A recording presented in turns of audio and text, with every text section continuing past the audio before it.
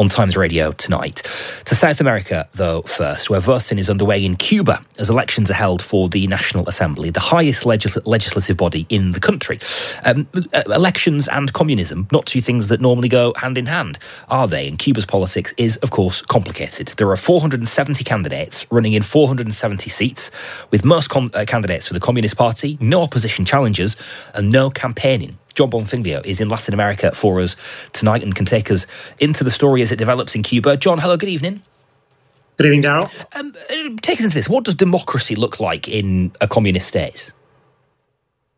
Well, yeah, as you say, a lot of countries around the world, where there's an election that takes place, you wonder who's going to win, what party's going to come out on top, what the legislative agenda is going to be. But that's not the case in Cuba. Cuba is, as we famously know, a one-party state. No other party other than the Communist Party of Cuba is allowed legally to exist. So really what takes place today is a question about who the legislative representatives are going to be as individuals.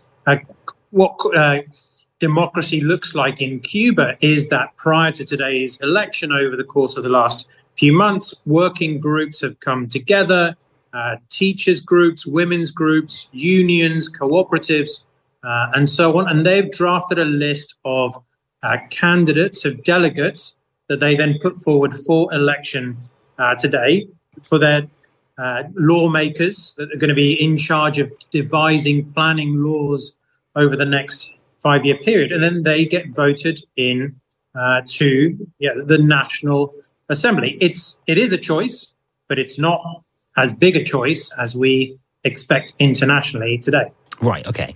And I suppose, did you have to vote? Are you legally required to vote? No, you don't have to vote. And actually that's an important point here because it's a foregone conclusion who is going to win, the Communist Party of Cuba. So we then are left looking for other indices relating to the popularity of the Cuban project. And the main one there is absenteeism. So historically, even though it's not compulsory for Cubans to vote, turnout has been most people, near universal. Most people in Cuba turn out. But over the course of the last few election cycles, in 2013, there was just a 6% abstention, 2018, 14%, 2022, 31%. And given the fact that arguably Cuban communism is suffering its greatest existential crisis since the revolution, certainly since, the only other equal event would have been the fall of the Soviet Union in the 90s. Given that, what we're left looking at is to see how many people turn out and what that tells us about the popularity of the Cuban Socialist Project. Right, okay. So what does it tell us about the popularity of the Cuban Socialist Project? Well, it's in a tough spot. It really is for a number of different reasons. The main one is economically. Again, Cuba probably hasn't been in this kind of a tough spot maybe ever since the revolution. You've basically got a perfect storm of Trump-era sanctions, post-COVID supply chain issues, which of course are affecting the whole world, inflation, which is an international problem, but also very Cuban problem at the moment with devaluation of its currency. Inflation in Cuba this year is expected to reach 60%. The second thing really is the arrival of internet and connectivity and how that has fractured all systems. Again, that's not just Cuba specific. We see that in countries around the world. And the third one, which is easy to forget, is just the passing of time. There are now very few people that remember the 1950s, remember 1959, remember what Cuba was like, the abuses and the inequality before communism.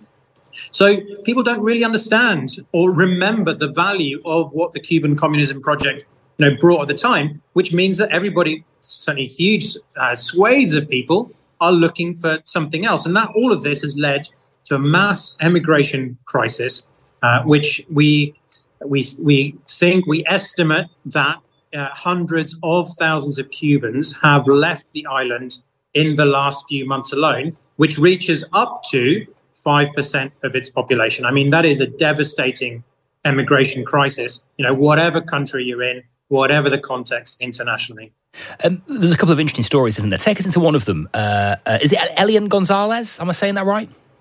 Yeah, it is. Yeah, this is a really interesting figure who certainly outside of Cuba, we won't have heard much of since the 90s, where there was this famous footage and images that came up from Florida, where what had taken place was his mother had left Cuba with 10 others on a raft, a flimsy vessel, to escape to the USA. But she and the 10 others died when the boat capsized. And Elian Gonzalez, 5 years old at the time, clung to an inner tube for 2 days before being picked up by the US Coast Guard.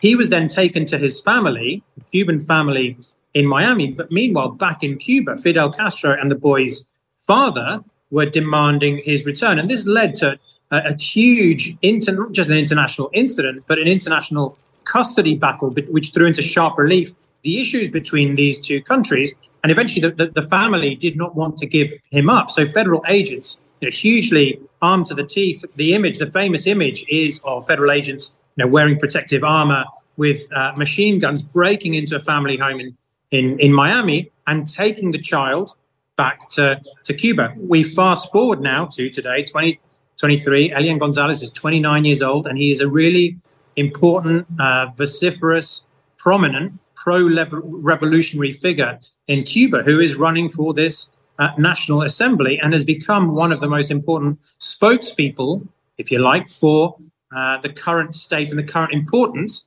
as he sees it, as Cuba sees it, of the Cuban experiment. Wow, extraordinary. Blimey, what a story. Just very briefly, John, when do we get a result, or at least some of the results as we can unpick it? Yeah, I mean, as far as, in terms of the results, it's going to be a result, yeah. We know, broadly speaking, we know what the results are going to be. But basically, by the end of tonight, small hours of the UK, we'll have a full list of lawmakers. In Latin America, elections tend to be automated and fairly well regimented. And although, interestingly, in Cuba does not allow international observers, if you like, which in a way doesn't really matter because it's not as though there's anything up for grabs particularly, but we'll certainly have a list of lawmakers in the next day or two. Okay, John, nice to talk to you tonight. Really, really interesting insight into those Cuban elections. John Bonfiglio with us from Latin America. On